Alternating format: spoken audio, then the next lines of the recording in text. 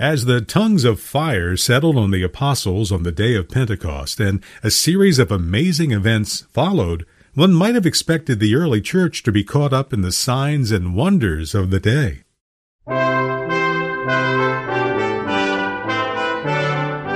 Welcome to the Bible Study Hour, a radio and internet broadcast with Dr. James Boyce, preparing you to think and act biblically.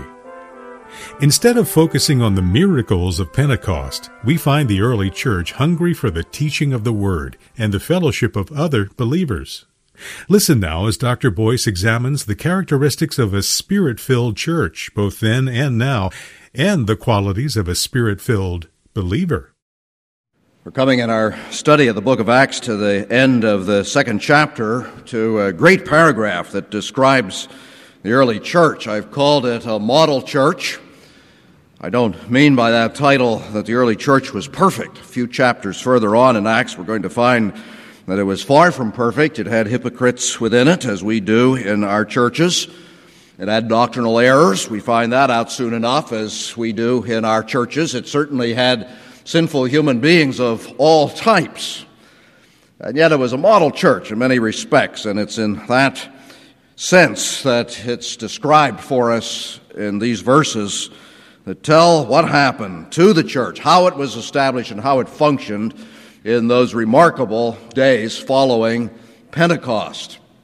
The success of the church, as we begin to discover, was found in the fact that all of the believers were doing the work of the ministry. This is presented to us as a model. It's why I use the word. So when we read as we do that they devoted themselves to the apostles' teaching and to the fellowship and to the breaking of bread and to prayer, what we find there is a pattern for what our church should be. And we need to look at it in that light. Now, we look at the first phrase. They devoted themselves to the apostles' teaching, the apostolic teaching. It's interesting, isn't it, that the first thing Luke says when he begins to describe this church is that it was a learning, studying church. A lot of other things he could have said about it, and as we go on to read about it, we find that there are other things he does say. He could have stressed, for example, that it was a joyful church, because certainly it was. He could have stressed that it was an expanding, active, vibrant church, and indeed it was. But the first thing he talks about is the teaching. And he stresses that in these early days, and in spite of the fact that something so new and so tremendous had happened, and they had just gone through this tremendous experience of Pentecost, that in spite of all those experiences that might have caused them to focus on the experiences, instead of that, they first of all devoted themselves to the teaching. I suggest, and do so very strongly, that that is always the mark of a Spirit-filled church. I don't say that God can't do other things, sometimes of a miraculous nature. We're going to look at that again in a moment. But the one thing that is always characteristic of a church, if it really is Spirit-filled and going on with the Lord, is that it studies the apostolic teaching. It is a learning church that grounds all of its experience and tests that experience in the Bible, the Word of God. It's also interesting that it's described as the apostles' teaching. The apostles are those that were specifically chosen by the Lord Jesus Christ to authenticate, to speak of his ministry and to explain it. He said to them in those last discourses that are recorded in John's Gospel that after he was gone, he would send the Holy Spirit, and the Holy Spirit would come upon them in such a way that he would bring to their remembrance all the things that he had taught, all of the truth concerning his ministry. And of course, that is exactly what they did. If somebody had said, well, how do we know that those particular men were the apostles of Jesus Christ and spoke with his authority? And the answer to that is in this matter of the wonders and signs and miracles. It's mentioned here. Verse 43, everyone was filled with awe, and many wonders and miraculous signs were done by the apostles. Now you say, I don't think you have to conclude from that wonders and signs were in no case done by anyone else. It doesn't say that. May have been. But what it does say is that they were done by the apostles. And the reason it says that they were done by the apostles is that the chief reason the miracles and signs were given was to authenticate them as Christ's messengers. You find exactly the same thing in 2 Corinthians, 12th chapter, verse 12. Paul is speaking, and he says to them, "The signs of an apostle were done among you, namely, wonders and signs and miracles." Those things were given by God so that those who looked on could say, these men are appointed by God. God's blessing rests upon them. What they do in God's name. So when they spoke and said, Jesus Christ said so-and-so, and Jesus Christ did so-and-so, people could receive that as an authentic interpretation of his life, teachings, and ministry. Now, that's what they studied. They studied that teaching of the apostles and tested it against the Old Testament. When it came time to choose the books and collect the books that were to become our New Testament, the criterion by which that was done was whether they came from the apostles or bore the apostolic imprimatur, that is, the apostolic blessing and authentication. And so that's how we have our New Testament. The fact that we have it is a fulfillment of what Jesus Christ said he would do. And he did it, and now we have it. And in order for us to copy the New Testament church at this point, we are to be a church that studies this book. This is where the teaching, the authentic teaching of Christianity, blessed by the Lord Jesus Christ, is to be found. So let's put that in terms that are easy to understand. A Spirit-filled church is going to be a Bible-studying church. Those two things always go together. Now, what is true of the church is true of individuals also. If you're Spirit-filled, you'll be drawn to this book. And if you're not drawn to this book, if you don't really want to study it, if you say, well, you know, I look at the Bible from time to time and it seems rather boring to me, it never really does seem to do very much to me, you ought to question in your heart whether you're really born again. Or even if you're born again, you certainly are not filled by the Spirit, because the Holy Spirit, who bears witness to Jesus Christ as his chief task, inevitably draws the people of God to Jesus Christ through the pages of Scripture. Now, I can put that in very practical terms. It means, among other things, that evangelical, Spirit-filled, Bible-oriented churches should have many, many opportunities for people to study the Bible. One of the ways that's done is through the preaching. That's what the preacher's chief task is, to expound the Word of God, to study it and then to teach it. But that's not the only way that happens. It happens in classes. We divide up in order to focus on different things. And perhaps above all, it happens in home Bible studies. We're going to see as we look at this that the people in the early days here worshipped in their homes. I'm sure that meant that they studied the Bible in their homes. We would have been there. If we had been there, we would have said, well, they're having home Bible studies. They might not have been exactly like ours. They might have done other things. I'm sure they did. But they studied the Bible in their homes. So that's the first thing. They devoted themselves to the apostles' teaching. That is, they were students of the Word of God. Now, the second thing is fellowship. John R.W. Stott, who writes on this at one point, says that fellowship was born at Pentecost. And that's because fellowship means participation in God. The Apostle John, in his first letter, when he comes to write about it, says, we have fellowship with one another, and truly our fellowship is with the Father and with his Son, the Lord Jesus Christ.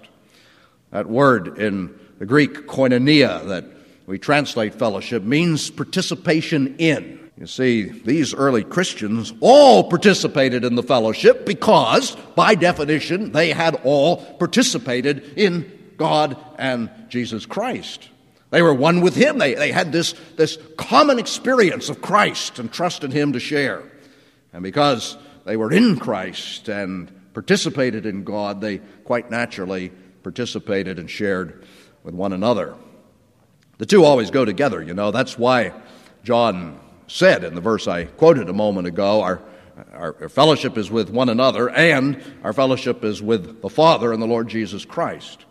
Some people have said, you see, the stronger your vertical fellowship is, the stronger your horizontal fellowship will be. If you find yourself out of fellowship with God, well, then you begin to find yourself out of fellowship with other Christians. You say, well, you know, I don't really like to be with them very much, full of hypocrites and so on, and you begin to drift off. But if you're close to God, you inevitably will find yourself being drawn close to other Christians. And it works the other way. If you hang around with other Christians, if you share with them, then that fellowship will also draw you close to the Father. And here you see the early Christians who were so aware of the reality of God, who had made himself so powerful in their midst through Pentecost. They were drawn to one another in this fellowship. I want you to see one other thing about the fellowship. When we talk about our participation in God, we're talking about a sharing in. I want you to notice that it's not only a sharing in, but it's also a sharing out. Because these Christians who so enjoyed their fellowship inevitably shared what they had with one another, and we're to think with those who were in need, even outside the Christian fellowship as well. Now, when they shared these goods, some people have said, well, there you have a biblical endorsement of communism. Let me point out that it's not communism. Communism is certainly a sharing of goods, but it's a sharing of goods on the philosophical principle that no one can possess anything. And that is, nobody but the state and those who are officials of the state. Everything has to be held in common because nobody really holds anything at all. That is not the teaching of the Bible. Even apart from the religious dimensions of communism denying the existence of God and so forth. That's not what the Bible teaches. Later on, 2 chapters further, in chapter 5, you have the story of Ananias and Sapphira, who sold a piece of property and kept part of the proceeds, and then brought the rest and gave it to the apostles and said, here, we've sold our property, we're giving it all to the Lord. They were judged by God. They were struck dead for their deception, but they were not struck dead because they didn't give up everything. It's because they pretended that they were giving up everything, when as a matter of fact they hadn't. Peter, who presided on this occasion, made it very clear when he responded to them. He said, while you had the property, wasn't it your own? Nobody was requiring you to sell it. And when you did sell it, you had the proceeds. Weren't the proceeds your own? Nobody was requiring you to give the proceeds to the church. And so if they did it willingly, and in an indirect way, the comment of Peter endorses the right of private property. So this sort of thing that went on here in the early church, this generosity, this sharing of possessions, was not communistic in any way. Let me point out that it wasn't socialism either. Socialism is also a kind of sharing, but it's a sharing that is enforced by the state. Socialism doesn't deny the right of private property. It just denies you the right to have too much of it in the judgment of somebody else. They shared their things not because they denied the right of private property or not because they were forced to share their things, but for a far better reason. God had been generous with them. And so because God had been generous with them, they were determined to be generous with one another.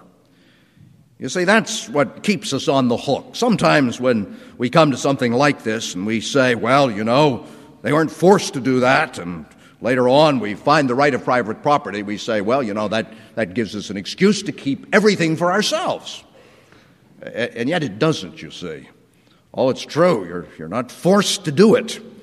But if you're a follower of Jesus Christ, if you've learned from him, then you know that man's life does not consist in the abundance of the things that he possesses. You have learned, because you've learned it from Jesus Christ, that it is more blessed to give than to receive. You have learned that the standard that's set before us is not the standard of being served, but serving. And so our obligation is to use what we have for the good of others, which is what the early church did. Well, we tried to do that here. We certainly do it through our giving. We do it through the various social service ministries that we've developed.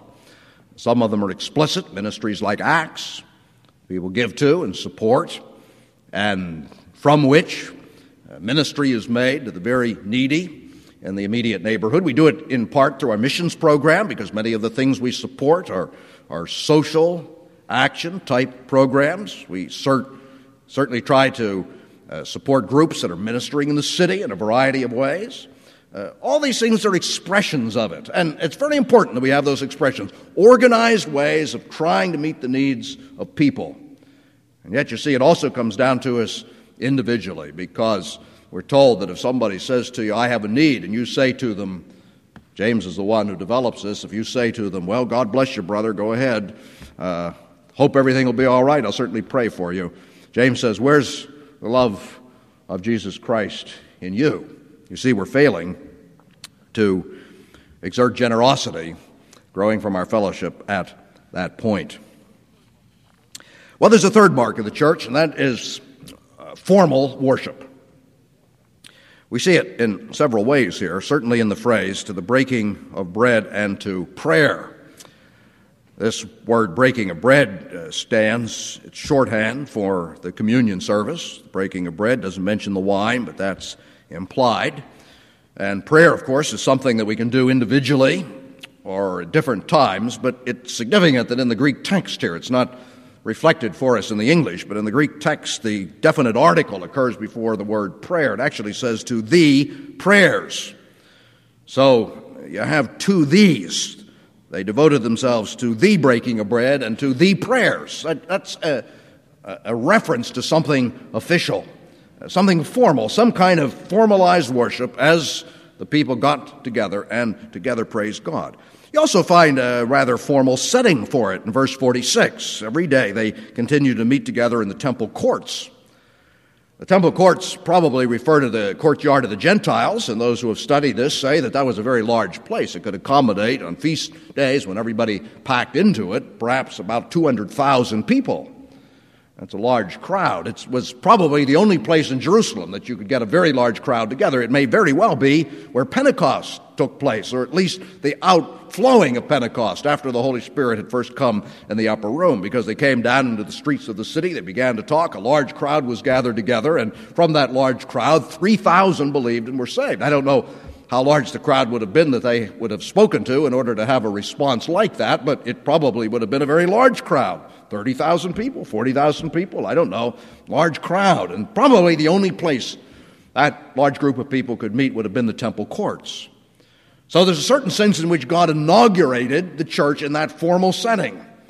And as we read this, it's natural to think that on set occasions they returned to that place where they could all meet together and formally enjoy the worship of God as they broke bread together and entered into the prayers or formal worship. And yet I want you to see something else too. Not only did they worship in a formal setting, they worshiped informally as well.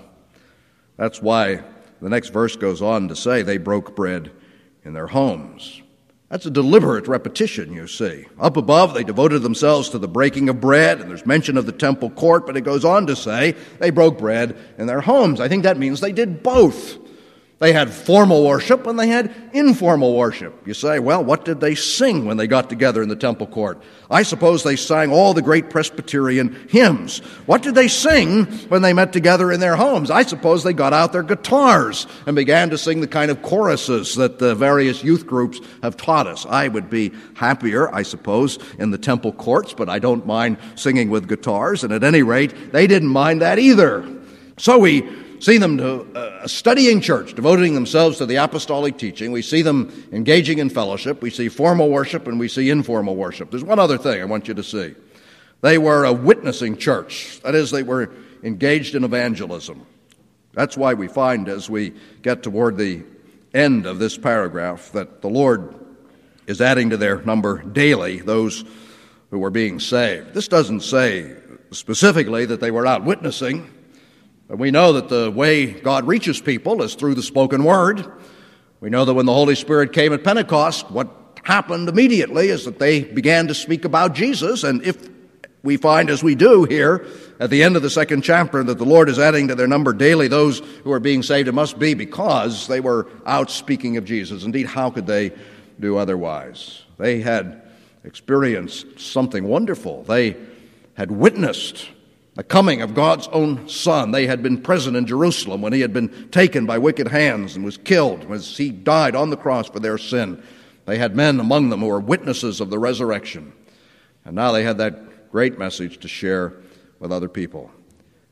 And yet as they shared it, you see, they didn't make the mistake of saying, as some people do, well, we're the ones that are bringing in the kingdom. We're the ones who are adding to the church. This is all being accomplished by our power. They knew perfectly well that they were only vehicles, channels for what God was doing, only means to the end that God himself had determined. And so they said, the Lord added to their number daily those who were being saved. It's always both, you see. God works through us, and so we must do it. If we don't do it, it doesn't happen. But when we do it, and it does happen, it happens because the Lord is doing it. That sounds to many people like a contradiction, but it's not a contradiction. It's good biblical theology. It's the way God works. I want you to see, too, that not only was God saving people, He was also adding them to the church. The two always go together. Sometimes we say, well, let's get out and save them one by one, and then we let them go off and do their thing. That isn't the way it happens when God is at work. When you are brought to the Lord Jesus Christ, you're not brought to Him individualistically. You're brought to Him individually. You have to believe yourself. You come one at a time. But when you come into the company of God's people. So Christianity is never individualistic. So He saved them, but he added them to the number of the church. Not just individuals, but the church grew. And the third thing I want you to see about that is that not only did God do it, and not only did He add them to the church, at the same time He was saving them as individuals. He did it daily. The Lord added to their number daily those who were being saved. I yearn for that, don't you?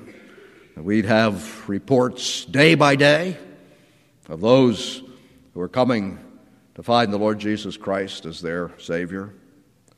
I mentioned a study John Stott did some years ago, and he made one very interesting point, which I've always remembered, a point he made in conclusion. He said, notice all these marks of the church, the teaching, the fellowship, the worship, and the evangelism. He said, notice that all of them have to do with relationships. Teaching had to do with their relationship to the apostles. They submitted themselves to the doctrine that these men were making known. Fellowship, that described their relationship to one another. Worship, that described their relationships to God. And evangelism, that described their relationships to the world beyond. You know, the world doesn't always know what it needs. It doesn't even know what it really wants. But what it needs and what it really wants is that, relationships. Relationships among people, those within, those without. Relationships to authority, and above all, relationships to God Himself, from whom all things come. Was this a model church? Yes. Yes, in spite of all its faults, I think it was. Let us pray. Our Father, bless these truths that we've been studying tonight. We confess that as we study something like this, we're increasingly conscious of the ways in which our own worship and fellowship and study fall short of the ideal. And yet these are the areas in which we would grow and learn and develop, and this is the kind of church we would be. Our Father, bless us by helping us to be that, by the same power, the same Holy Spirit that worked in these early Christians to save many and to glorify Jesus Christ. We pray in His name. Amen.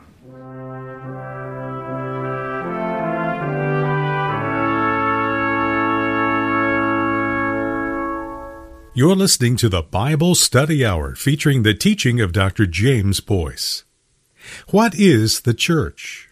Perhaps a better question might be, what isn't the church? Find out more in our free CD offer entitled, What is the Church? By the late Dr. Donald Gray Barnhouse. Dr. Barnhouse explains that the church is not a building or a denomination, but a living body of believers. Today's free offer is our way of saying thanks for listening. Give us a call at 1-800-488-1888, and we'll be happy to send you a CD copy of What is the Church? That number again is 1-800-488-1888. The Spirit-filled believer seeks to willingly use his resources to further the kingdom of God.